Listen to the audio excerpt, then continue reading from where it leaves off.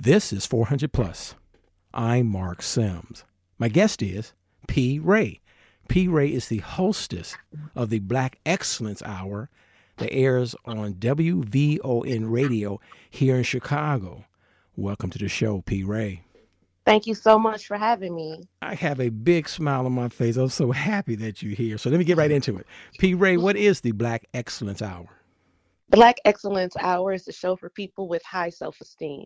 What I focus on at Black Excellence Hour is freedmen patriotism and freedmen esteem, because there has been a very concerted effort in this country to trick the freedmen out of the birthright that they're entitled to. So on Black Excellence Hour, I remind people of that birthright. I let them know that everything from sea to shining sea is for the freedmen first.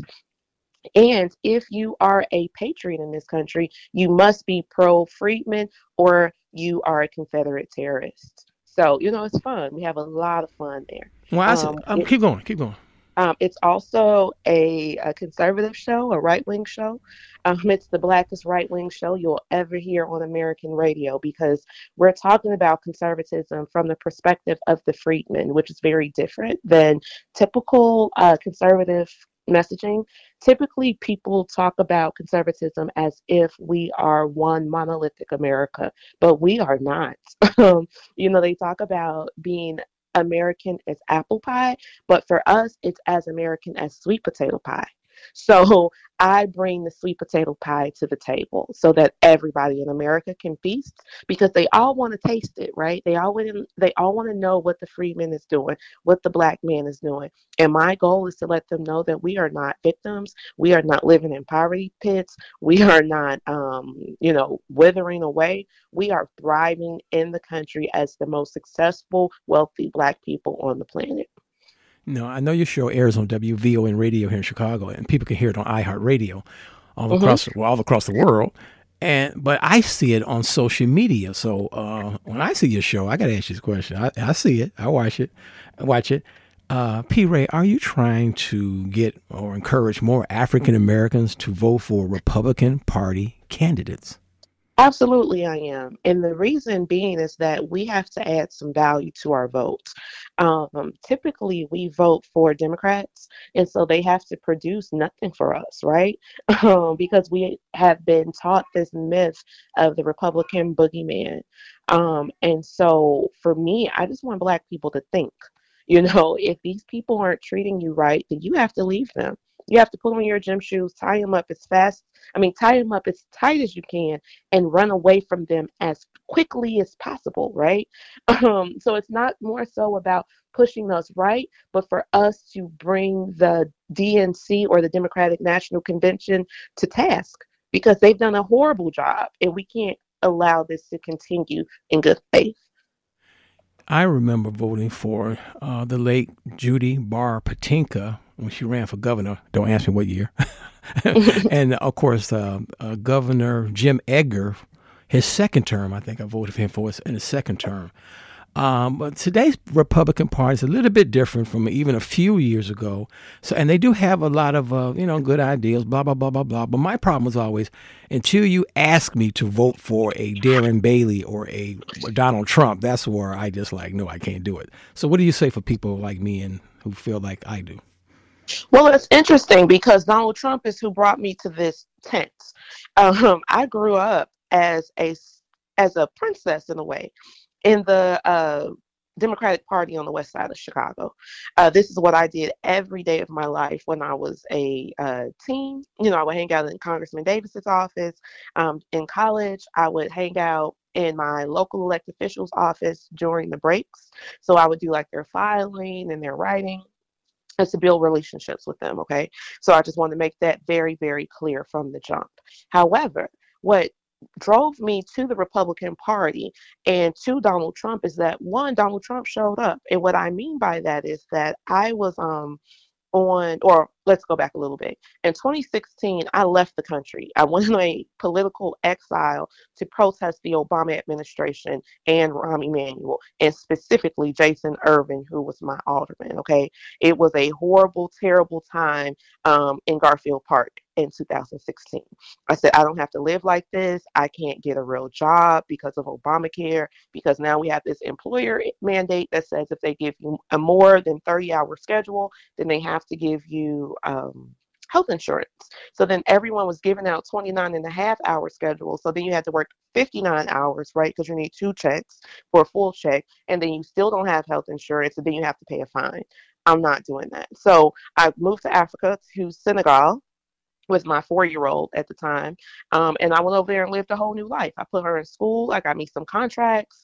And I just kind of waited out the Obama administration.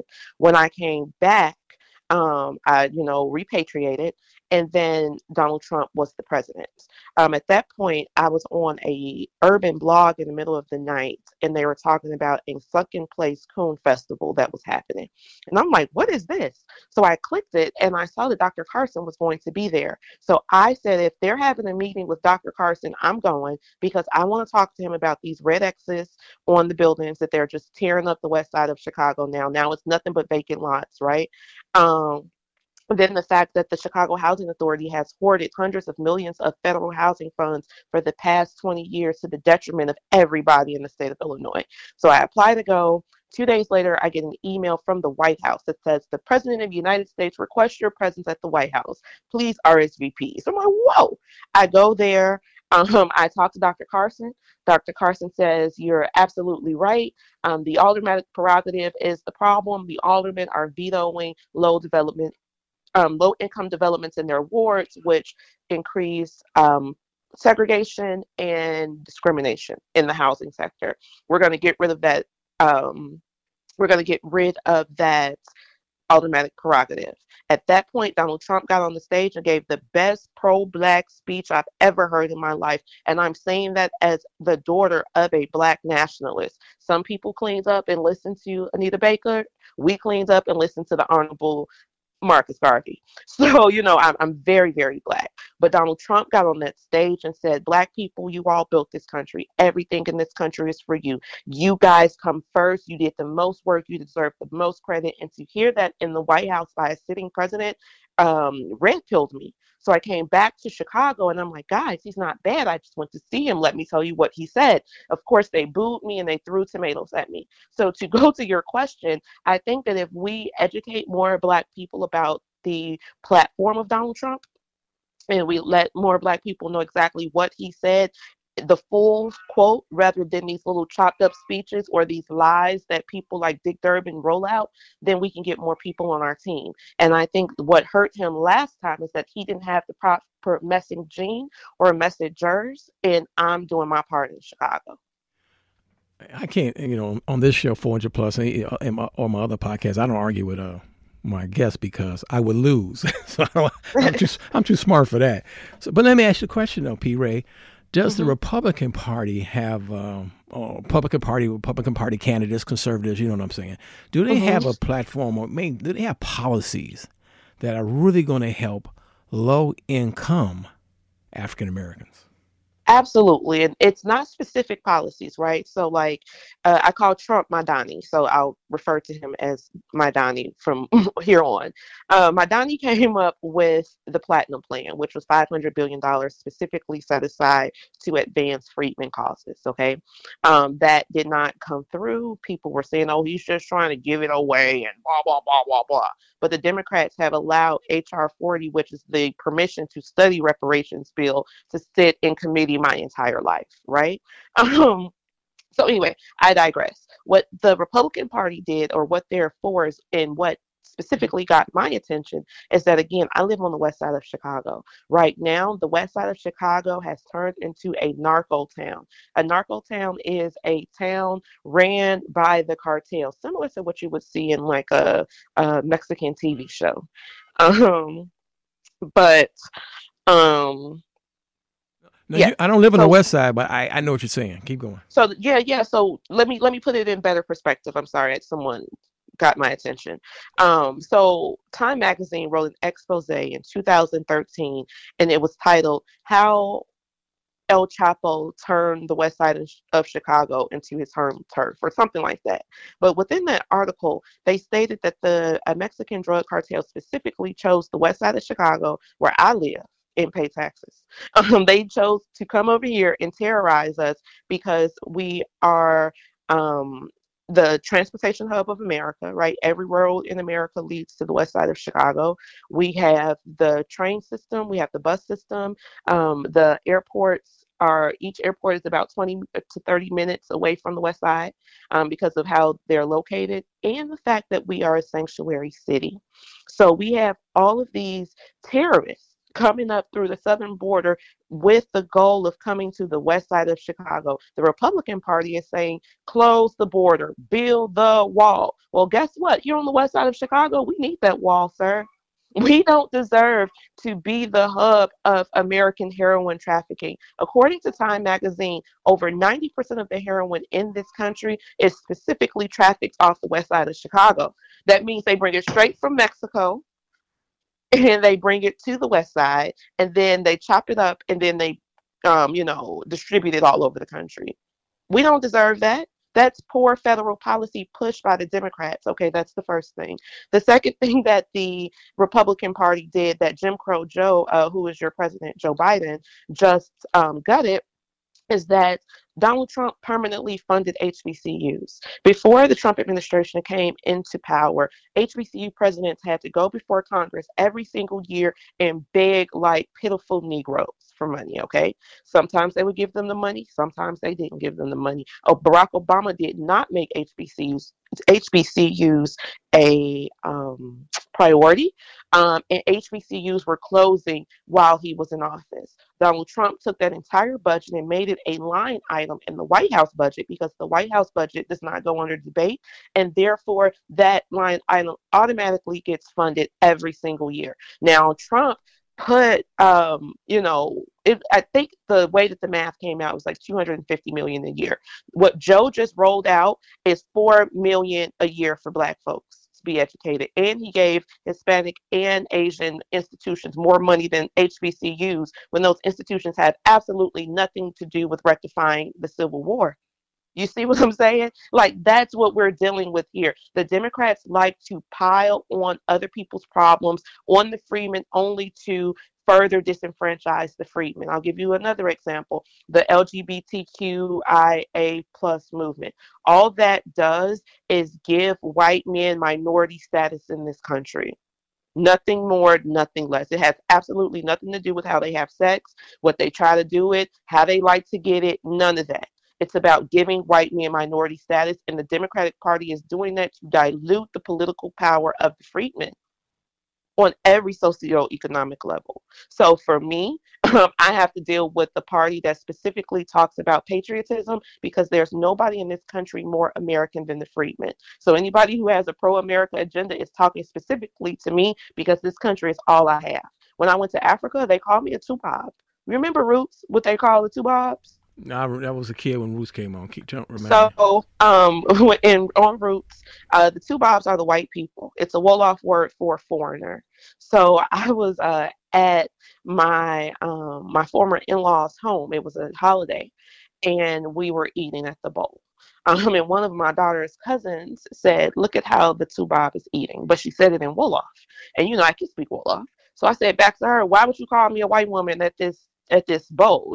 Like, the biggest insult that an African can call an African American is white. Like, don't call us that." And they were like, "Hey, we're not saying that you're European. We're saying that you're white. The way that you dress is white. The way you eat is white. The way you work is white. The way you walk is white. Not white, but Tubob, meaning American, meaning foreigner, because you're not the same as us, American girl. And that's okay. Go be an American." And I had to go to Africa to hear that I am an American.